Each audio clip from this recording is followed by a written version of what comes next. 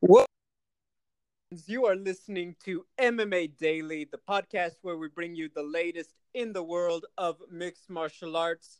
It is Wednesday, February 27th, 2019. I'm Gabriel. You can find me on social media at Double G on TV, and I am joined by the always awesome Natalie Zamudio. Natalie, how are you? Hey, Gabriel, doing great. Happy to be back on with you and MMA Daily to talk about some fights. Yeah, so this week's episode, UFC 235, we're going to get, deep into it. We're going to be talking about UFC Prague, but there is quite a lot of MMA news. There's just been a big shakeup in terms of the UFC, and it's going to be a lot of fun to talk about. But I want to touch on it. So fans, I haven't posted the photo yet. I need to, but we finally teamed up again. We were at the One Championship Open Workouts, the first one that they've ever done in the United States. I was impressed. I feel like they showed that they're really, trying to get all the bells and whistles. They're trying to show they're really serious about expanding, especially with the Bleacher Report signing and airing on TNT. But what were your thoughts on that event?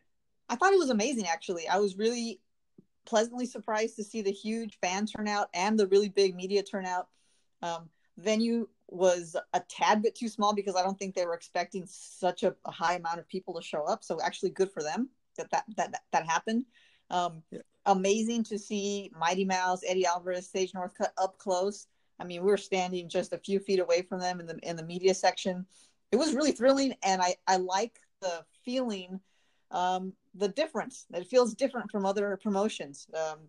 Even just the music that they were using while the fighters were doing their workouts. There's a different energy, a different vibe, and I'm really excited to see how these three guys turn out once they start fighting. Yeah, what I like is that, for a long time, like Ryzen and other places, One Championship is just like that's what's going on the other side of the world. It's kind of like when you hear NBA players going to play in China. It's like it's basketball and they have some names, but it's just not the same. I feel like this is them trying to show they are about to turn the corner. They're signing names that are good, that are not just good, they're great.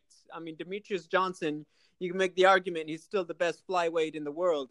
Just fantastic. So when you put all that together with the presentation they had, I was impressed with it. I think that they clearly know what the fans want to see in the United States. And I think the fighters know that it's going to be different in Asia. So all of that together was a fun experience, but I want to bring it up because I appreciated your help so much. Thank you. And yeah, I look forward to us just working a lot more events together as a team and just individually. I think it'll be a lot of fun. Yeah, man, definitely. It was great to be able to help out a little bit. I think you had it covered, but I was happy to stand there and press a couple of buttons for you. Hope I didn't mess anything up. You did fantastic. Thank you. For real. But also, what my biggest takeaway from this whole thing was just how happy Eddie Alvarez, Demetrius Johnson, and Sage Northcutt seemed. They just seemed happy and relaxed and like relieved. And I think they're going to really blossom. Not that they haven't already, obviously, as you stated, they're like tremendous talents, tremendous fighters. But I think they're really going to blossom at this new promotion. Yeah, I think there's something to be said about you're on the cusp of the wave. Not that they're the first One Championship fighters ever, but they're the real first marquee guys outside of Ben Askren to really turn this corner, and I think that's what's going to be really exciting. But we will be getting to their debuts another time. We did have a UFC event from the Czech Republic this past Saturday. An early fight card for people in the United States, which I kind of appreciated for once. But UFC Prague, Jan Blachowicz, Thiago Santos. This one, not a lot of people expected it to get out of the first round, and it was actually very different. I think that a lot of people thought Thiago would be fighting more aggressive. I think people thought Jan might try to use more grappling. Instead, we had quite a back and forth for these first, 2 rounds and some seconds. What were your thoughts on the fight? Yeah, dude, I'm with you. The outcome was not surprising to me, but the performance by Thiago Santos was. I really thought he was going to go blitz Jan and brawl, but he stayed patient, which is actually the strategy I was expecting from Jan. but Thiago, he bided his time, and then he went in for the kill with actually a supremely cool combination. It was like a counter right left hook. He was moving backwards, you know, and then just finished it with hammer fist. It was very impressive. I think it does put him next in line or close to next in line for the light heavyweight belt. You know, Jon Jones is hungry. Let's just keep feeding him 205ers. Yeah, I think to me, the thing that I was impressed with most was how patient Thiago was. I think that he was really pacing himself against a guy that he may not say it, but respectfully, I don't think he was going to be able to just blitz and put away. I think that Jan not only people gave him the credit that he could survive it. I think Thiago really did when I watched his body language. But yeah, I think that Jan, he was aggressive to start that third, and I think that that was a that he was looking to pick up the pace in the later rounds. I think he thought that he could get Thiago to expend more energy than he did. And, you know, maybe he was trying to surprise him. We'll never know. That's how the cookie crumbled. And once again, yeah, great sequence for the finish. You touched on it. Let's get deeper into it. Thiago Santos makes sense as the next light heavyweight contender. Natalie, Jon Jones could fight DC in a super fight. He could fight Stipe. He could fight Cain Velasquez. It's not that Thiago doesn't have the credentials. It's just the fact that when you talk about the fight to make, he's just far on the list in terms of the immediate future. So I want to toss that one to you. Let's say hypothetically Jon Jones defends against Anthony Smith this Saturday. Can you see, even though I know he wants to stay active, I know he wants to stay busy, and he's talked about the 205 division, can you see them honestly making the Thiago Santos fight over possibly a Stipe or a Daniel Cormier fight? Honestly, I can. I really think that Jones wants to turn these fights around quick. And I don't know where Stipe is right now. Like, he just keeps talking about wanting to fight DC. I think Stipe just wants a shot at his heavyweight belt.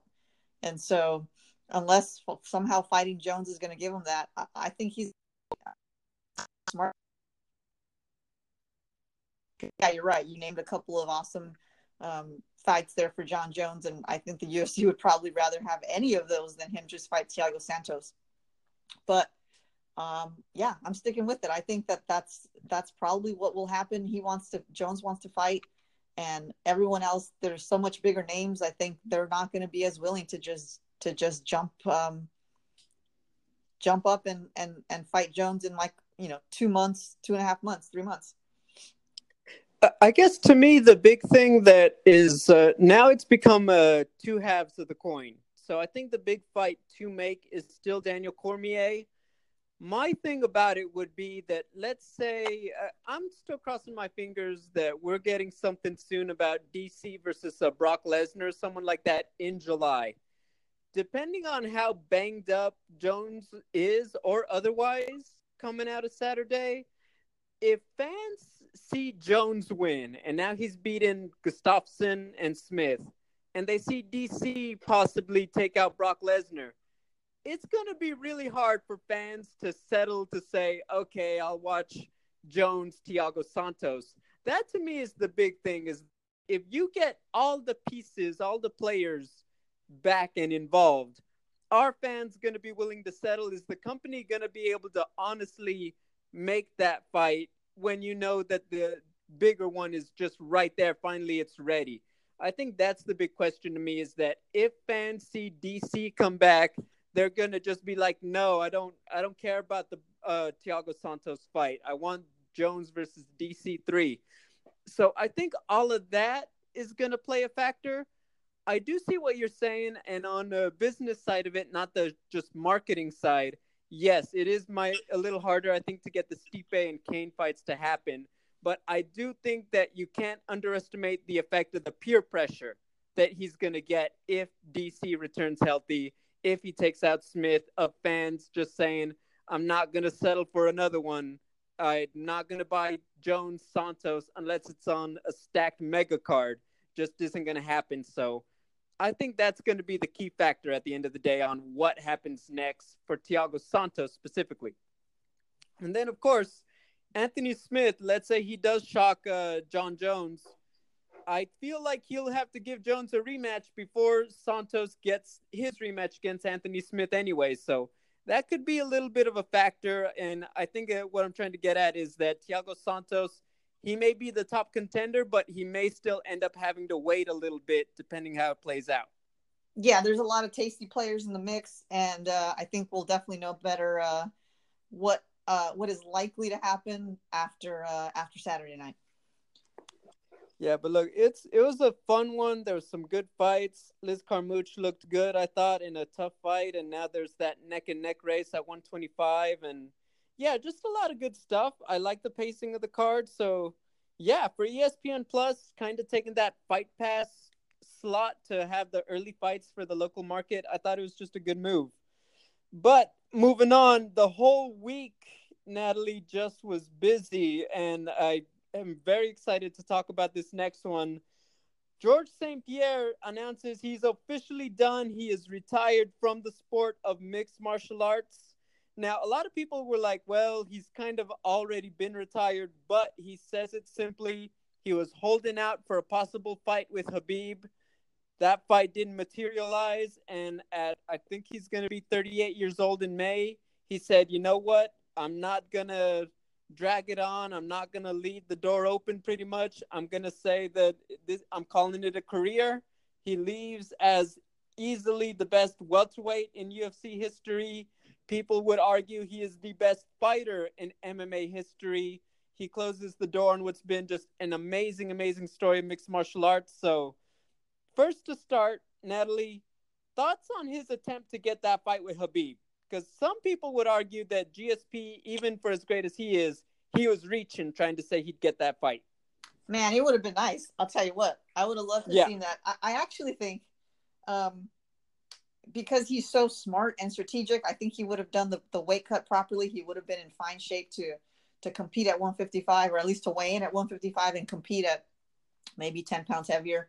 I think maybe I'm alone here. I think GSP would have outworked Khabib. I think he would have come away with a decision victory had that fight actually come to pass. I also think that if he did win, he would have done the same thing he did at middleweight. You know, pictures with the title and then relinquished it and walked away off into the sunset. So I am kind of bummed that didn't shake out, but I really was impressed by just, GSP being GSP at his press conference. Always a gentleman, always a professional. I loved one of the things he said, which is, it takes a lot of discipline to retire on top.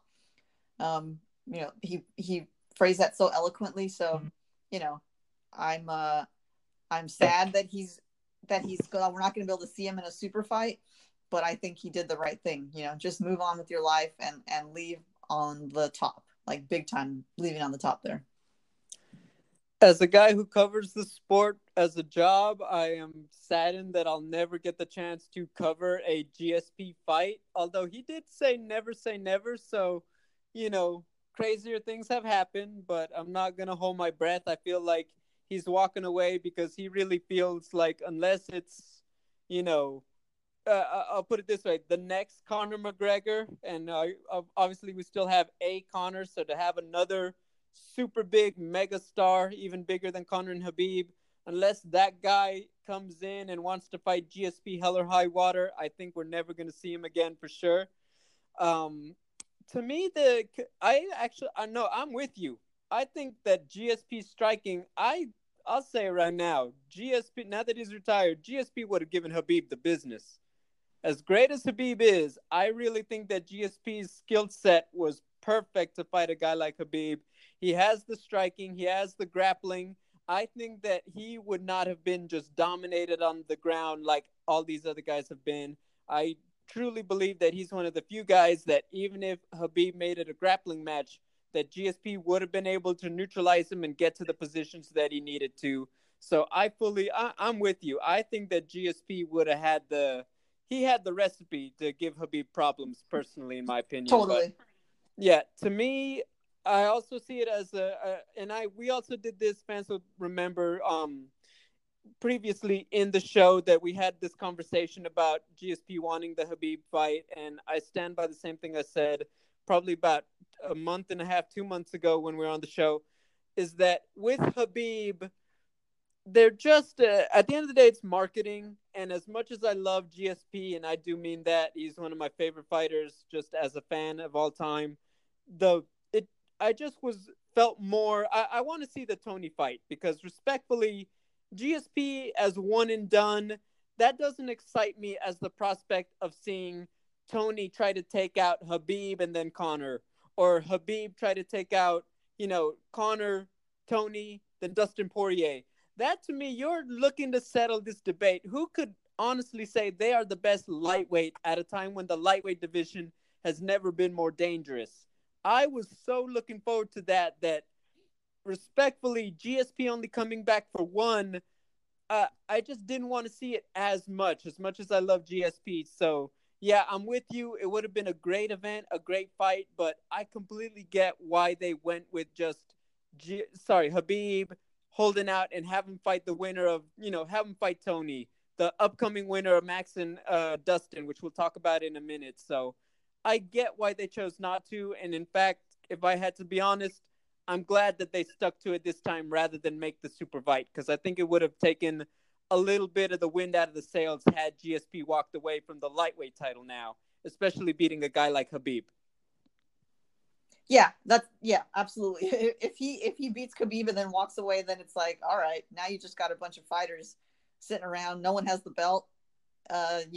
Where's the value in the lightweights now? So it would have definitely done a disservice to the division, but it would have been fun. Yeah, and I think the big difference, like from 185, people felt like Robert Whitaker was the best middleweight when GSP beat Bisping. People believe Habib's the best lightweight right now. If GSP beats him and walks away, that makes it much more complicated at the end of the day. That's a good point. Yeah. So, but yeah. Oh man, it would have been so good. It would have been fun. He leaves the sport, like I said. Depending on who you talk to, he's the number one guy in history. No controversy. 2 losses that he avenged. The fact that he won 2 UFC titles and he walks away without ever having lost either belt. He's one of the best up there. I have always gone back and forth between him and Anderson Silva. I'm waiting on John Jones to get to the end of his career before I figure out where I put him. But GSP, when you're watching him just dominate, it's hard to say he's not the best ever when you really are being honest about it. I want to toss it to you. What is your favorite GSP moment from his career? Because I know you've been a fan a while too. Okay, man. So I have been a fan for a while, but I came in at a time where GSP was already out of the picture. So a little bit late. We got to get your fight pass going right now. No, I mean, I got fight pass for sure. So I've definitely gone back and seen the fights. But as a hardcore MMA fan, I was only around for him when he came back to fight Bisping. That's the one I watched live. My family was here. It was my birthday. It was a heck of a card. You had Rose beating Joanna, TJ beating Cody. So GSP knocks down, chokes out Bisping. For me, that's my favorite moment. I love Bisping. I was actually rooting for Bisping. But GSP, right out of the movies, man. He's coming back, after years away from the sport, challenging 15 pounds above his weight class. He wins in dramatic fashion. That's the memory I'm going to take away with me. Also, the press conference where Bisping showed up like hungover and GSP tells him he was intoxicated. That was pretty hilarious. So, he got it a little. Yeah. Even for Bisping, that was low key. Like, come on, man. I know. You're pushing the line, Michael. You're pushing the line, Michael. Yeah, but, I think GSP was like, I got this, man. I just won. I'm gonna give him this work. No, that was a big one. Here's what made that fight bigger for me, in my opinion, was the fact that I love Bisping also as a fighter. I think he's fantastic. He doesn't get the credit because of the layoff, because of the size, because of all those intangibles. I actually went with Bisping over St. Pierre. The only time I've ever picked against GSP. And I'd never been so happy to be proven wrong on that one because I was like, man, he really is that good. Yeah. That really is what made it stand out to me, that fight. I personally go back to UFC 100, and for all the fans who have never seen a fight that wasn't on Fox, let me just tell you something. The fights back then were lit also. GSP taking on Thiago Alves. He was going through dudes the way that Brian Ortega, the way that just pick somebody who's killing it right now, the way that Paulo Costa, the way that Francis Ngannou was going through guys. Thiago Alves was that devastating. He was destroying Josh Koscheck. He was knocking out Matt Hughes and making it look easy. He was just a killer. GSP went out there and he was on point for 25 minutes, shut him down. And that was the one, even though he'd just come off the champion versus champ fight with BJ Penn, I really feel like that was the one where people were kind of seeing him as not just the man right now, but he was really starting to get to that conversation of one of the best we've ever seen. And he really turned in a classic performance. I encourage anyone to, who's a big fan, watch that fight, get familiar with who Thiago was at the time, and you'll see just why that fight was so epic for GSP. That one still stands out to me as one of my favorite moments of his. I'm logging into Fight Pass right now. There you go. It's good. I was in Vegas for that one. It was awesome. I was so excited. I still remember that one. Yeah, but GSP, much respect. Enjoy it. Please be around because we're gonna miss you in the fight game for sure. Absolutely. Moving on, there was some news from a lot of the guys who are the man right now. The big one, Max Holloway, the featherweight champion, moving up to take on Dustin Poirier for the interim lightweight title at UFC 236 this April. Natalie, we thought it would be Tony Ferguson. We've been here. Dustin Poirier, I feel like every day he's tweeted out something about wanting to fight or leaving and everything else. So this fight coming together it's definitely news breaking. They have history. They fought 7 years ago. Dustin actually beat Holloway, gave him his first loss. I mean, just so much going into it. Let me start with the other side of the coin. Tony Ferguson, easily the best lightweight, not named Khabib Nurmagomedov. He doesn't get the fight. What do you think about him not fighting for the interim title, though, under the circumstances? Yeah, man. So the news about this matchup with Max and Dustin, it made me sigh. I wasn't sure outright how to feel, but as far as Ferguson goes, I understand 100% why he turned down the fight. He already won the interim belt. He had it stripped away for something really silly. It was partially the UFC's fault, right? He tripped on a cable doing obligatory media. Yep. So what have we seen in the past? Defiance never really pays off in the UFC, and he's likely in the doghouse with Dana White right now for turning down this chance to fight for another interim belt.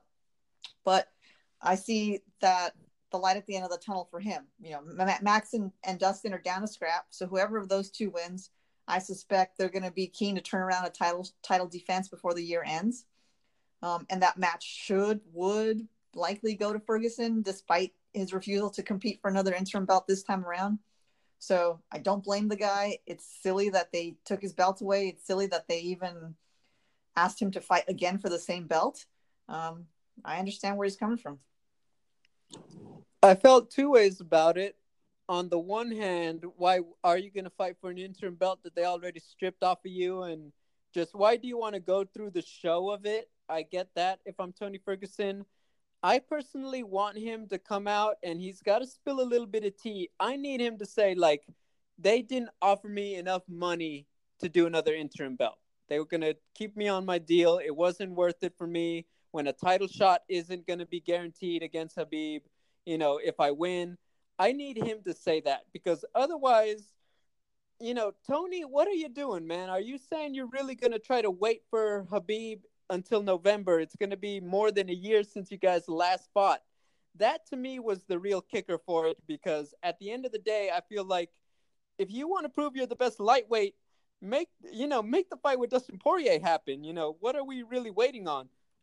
And I think that's what it had to have come down to was that he didn't feel like he would honestly get the fight with Khabib when it was all over, all said and done. And he didn't feel like risking that. Maybe he didn't expect Dustin to get booked. Maybe he didn't expect them to make the Holloway fight happen or what have you. So the fact that it went down this way is shocking to me. I get on principle, Tony not wanting to take another interim fight. But I think when you really look at it honestly, Tony, you're healthy. You didn't jump out of a cage. You're not in trouble. If Habib's messing up, don't let that affect your plan. Put more pressure on Habib. Make him look like he's afraid. Make him want to turn down his principles to stay out of action until his friends are, their suspensions are up. Make yourself look like the bigger threat, in my opinion. That's how you're going to make the eventual fight with Habib even more money, if that's what it's about. That's what you're holding out on, because the other way, I feel like he almost shortchanged himself. And I feel like he really could have made it really big for himself to just make the fight with Dustin happen. But if you ask me, it probably came down to money, and that's why at the end of the day he just didn't get the fight. Yeah, I mean that's probably right. I do feel like he's a man of principle, and I think the idea of having to fight again just probably pissed him off. But if they offered him a boatload of money, maybe he would have been like, all right, I'll do it. So it's probably a little bit of the both. And I get it. The fight with Habib is big for him. Hell, I still want to see it. And this is like what? They're on opportunity number 6 or something, trying to make the fight happen. Like, I still want to see it. Yeah, we do. We still want to see it. And maybe someday we will. All right. When they're hey, are they gonna do like Chuck and Tito when they get to that point? Yeah, Golden Boy MMA will come back in 2032 to give us that fight. Habib versus Tony, just on the bottom of the poster. Finally. No, that would be cruel and unusual punishment, if you ask me. Look, I do not want to knock it. Max Holloway fighting Dustin Poirier. I did think about it from Max's point of view, like, why not defend your featherweight title instead? But if I'm being honest, Renato Moicano just lost to Jose Aldo. He's beaten Aldo twice. Zabit is getting there. He's not there yet. And then if I'm not mistaken, Frankie Edgar's still injured. There really wasn't a guy who made sense at 145 as much as probably getting this interim title at 155. And I think it's a win-win situation because let's say something happens with Habib. Hey, you could come back and fight maybe someone like Alexander Volkanovski later this year. Or maybe Zabit gets another one and they set up the fight. All those are options. Or Max beats Dustin. Suddenly you have a super fight with Habib.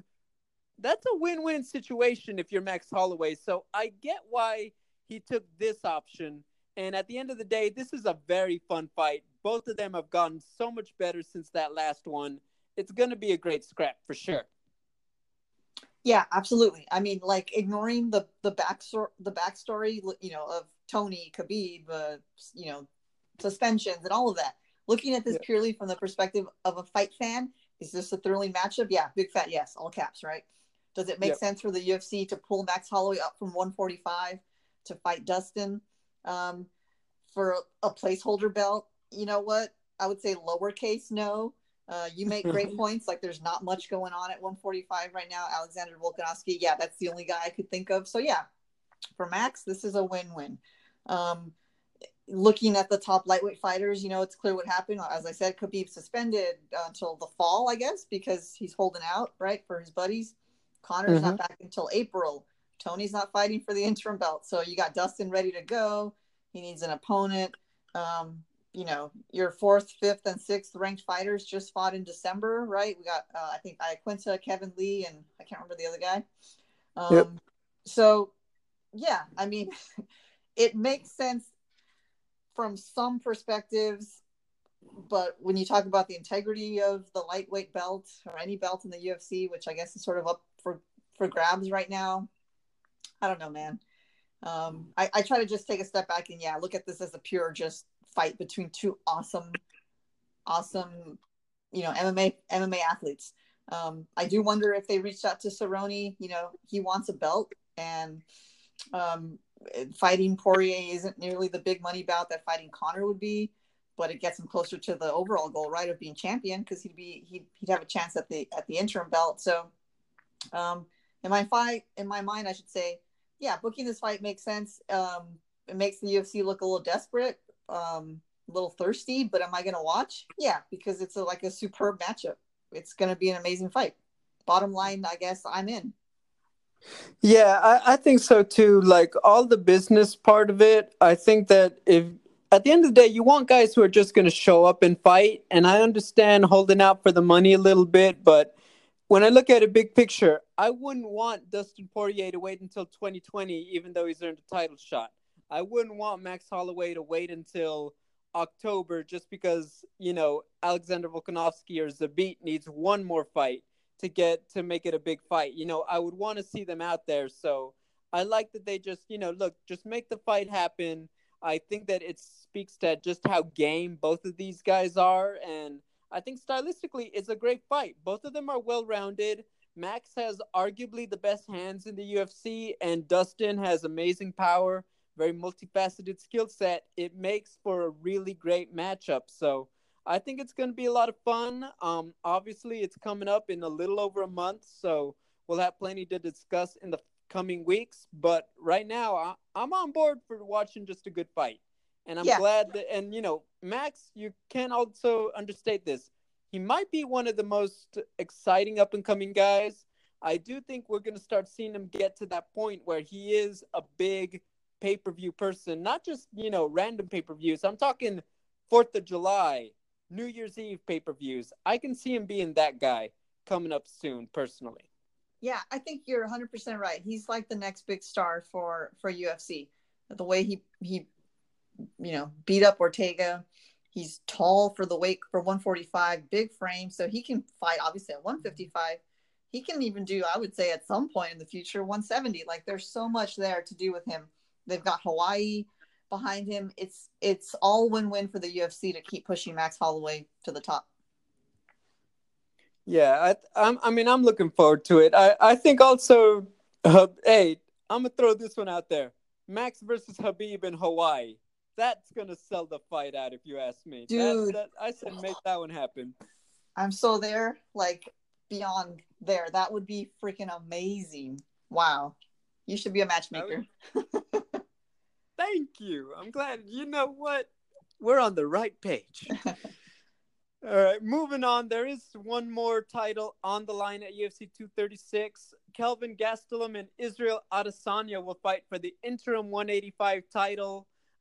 This one makes a lot of logical sense. I think that even if Robert Whittaker is ready in July, you don't want to roll the dice getting him back too quick from the hernia procedure. And I think they booked this one as a safety cushion. You just don't want to make Gastelum wait a year. You don't want to make Adesanya wait longer. Both of them are in title contention.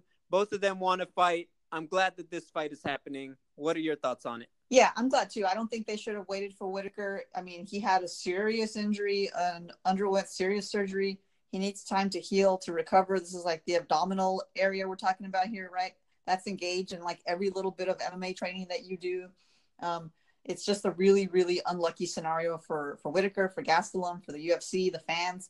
But there's nothing that could have been done. It's just a terrible fluke. He can't fight anytime soon. You have hot prospects, as you said, waiting in the wings to get their shot, put on great fights. I would say Gastelum is actually a hot property right now with the way he came out after or during the fight. During the I guess it was right before the main card. I can't remember when he came out to talk to the media, holding Cejudo's belt, kind of turning heel a little bit. He's elevated his own name, whether fans like it or not. A lot more than it was before. Adesanya is even hotter, fighting Silva.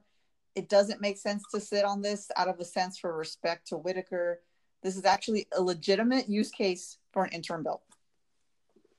Yeah, to me, the biggest thing about this one is that if you are either one of these guys, and let's say you were to take another, you just have to fight one more, and it doesn't matter how good Gastelum looked against Jacare or what kind of popularity Adesanya is. If either of them had taken one more fight, the other guy would be forgotten because UFC would be like, no, we know who's actually willing to throw down for us, and I think that was a good way to just, get ahead of it, make sure that when the time comes to be the undisputed guy, that you're the number one.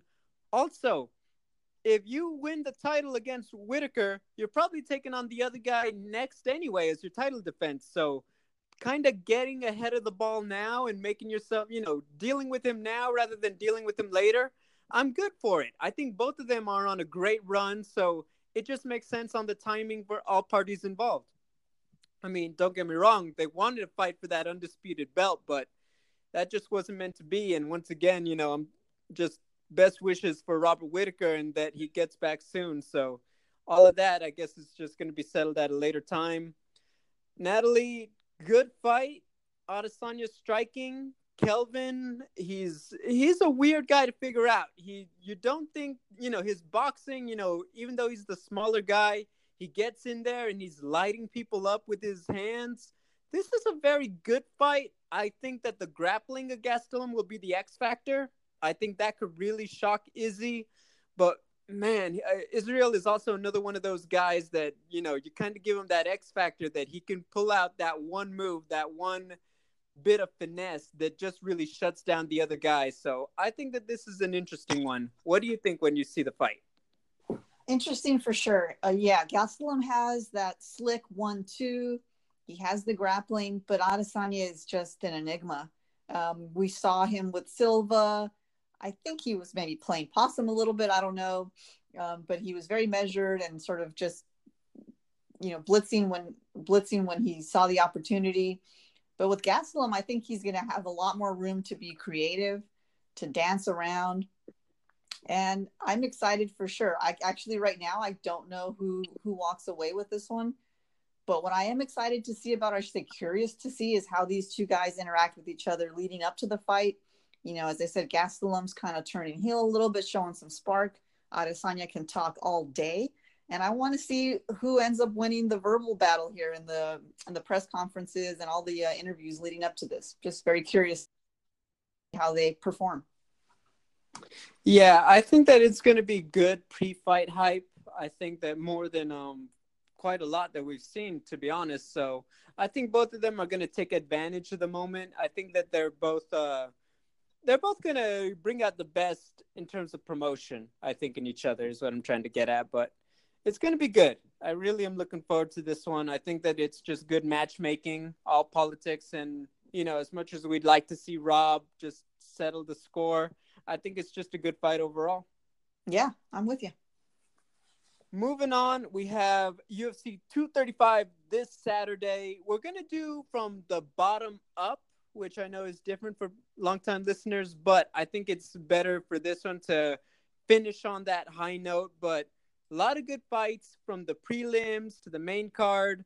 And, just to acknowledge them, Cody Garbrandt coming back, Tisha Torres, Zabit on the prelims, I think is going to be a great showcase. So a lot of fun stuff going on, but everybody is talking about the top of the card, Ben Askren, and the welterweight title, Tyron Woodley versus Kamaru Usman. This is where we're going to start at. Natalie, the welterweight title on the line. Give me your thoughts on this fight. Okay, dude. So here I go, I guess. I was never a fan of Tyron Woodley. I thought he was like one of the least exciting welterweight champs. I thought he complained too much. He seemed a little bit entitled and bitter. And as I told you yesterday, I'm a huge Wonder Boy fan. I thought Thompson won their first fight. When Woodley beat Darren Till, I accepted something about Tyron Woodley that I ignored in his previous fights, that he's actually one of the smartest fighters in the game. First, I didn't think Till deserved the shot, right? And despite my dislike for Tyron, I was rooting for Tyron because Till so pompous and just braggadocious. When Tyron dismantled Till and shut him, I knew never to bet against Tyron Woodley again. I will never doubt him in a welterweight competition. He fights so smartly in the cage, even if it makes for a boring fight. And with Usman, I think Woodley's going to do the same thing. I think he's going to stay on the outside. He's going to neutralize the wrestling, strike hot when the moment arrives. I actually think Woodley's going to finish Usman. I'm calling TKO third round. Okay. You know what? For me, this fight, they're so close to being mirror images of each other. I'm going to give credit, though, to Tyron Woodley. Tyron just has that way of pulling out that wrinkle in his game. Sometimes it's subtle, sometimes it's not, about what he can do. And I think that when you look at the fight with Darren Till, who's so much bigger, when you look at Wonder Boy, who is so different, when you look at Damian Maya, he is so good and he doesn't always show his entire arsenal. I think we are going to see just how good his kickboxing is against Kamaru. I think we're going to see how technical he is at getting in and out, at setting up his hands in the middle of the octagon. I think that's going to be the key. I think that although Kamaru is a great athlete, I think that Tyron is going to be the one to take more risks to try to set up his power shots because he feels like that's the way to get Kamaru to think about the hands, not possibly the wrestling, because getting Kamaru on his back, same for Woodley arguably, is the best way to neutralize them. That's the one place of their game where we never see, and we're assuming they're just not as good, is their jiu-jitsu, their guard off of their back. So I think all of that is something to keep an eye on, but I think that Tyron Woodley's fight IQ, I know everyone, it's such a hot button thing to say, but no one can define it.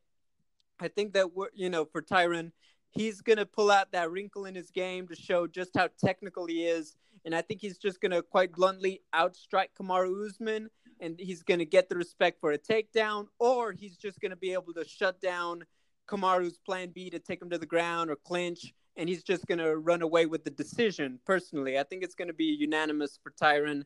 Kamaru is a tough guy; he's very difficult to put away. Yeah, I mean we're on the same page. I like it. I mean, we're calling different ends to the fight, but I think we're both seeing that Woodley's going to come out on top. Yeah, but also respect Kamaru. All he does is win. Also, man, this isn't an easy fight by any means for Tyron Woodley, and I think that's what's going to be interesting is how do they approach fighting each other? Like, because they could easily cancel each other out, which is another big fear. Is that we actually have they're trying to counter strike and clinch and pummel under and break and just not able to get each other down. That could be a real close this one out, Natalie. The main event, Jon Jones taking on Anthony Smith, the biggest underdog ever to try to take out Jones in his reign. This one, I mean, everyone's saying it very simply. Does Anthony Smith have more than a puncher's chance? Let me toss that one to you. If Anthony Smith shocks the world, how does he get it done? I think the only way he gets it done is with a puncher's chance. I don't see any other way around it. I don't think he has the skills to outclass Jones. I think Jon Jones beats Anthony Smith very quickly. I like Smith. He's a nice guy, a lot of heart, a lot of grit. He's not going to go down easy, but Jones is super smart, super shrewd. He's going to piece him apart. I don't think it's going to be pretty. I think Jon Jones, he's not the... How do I say this? I wish there was a better quality man at the helm of the light heavyweight division, but there's no higher quality fighter than Jon Jones. He's so good. I think he takes home the belt again, but 100%, I want to be proven wrong by Anthony Smith. I hope he shocks the world. I will go crazy. I think it would be amazing. Puncher's chance is probably the key word here for Anthony Smith's, chances, I guess. It's Jones all day. When I look at it, Anthony could zig instead of zag, and he could really hurt Jon. I would argue that he is the hardest hitter Jon has taken on since probably Glover Teixeira. I would argue that he's got, the way he sets it up, he's got more pop than both Glover and Rampage, personally. Just that's the way he fights. I can see him trying to chop away at the legs if he's at long range, trying to get inside, make it ugly in close quarters.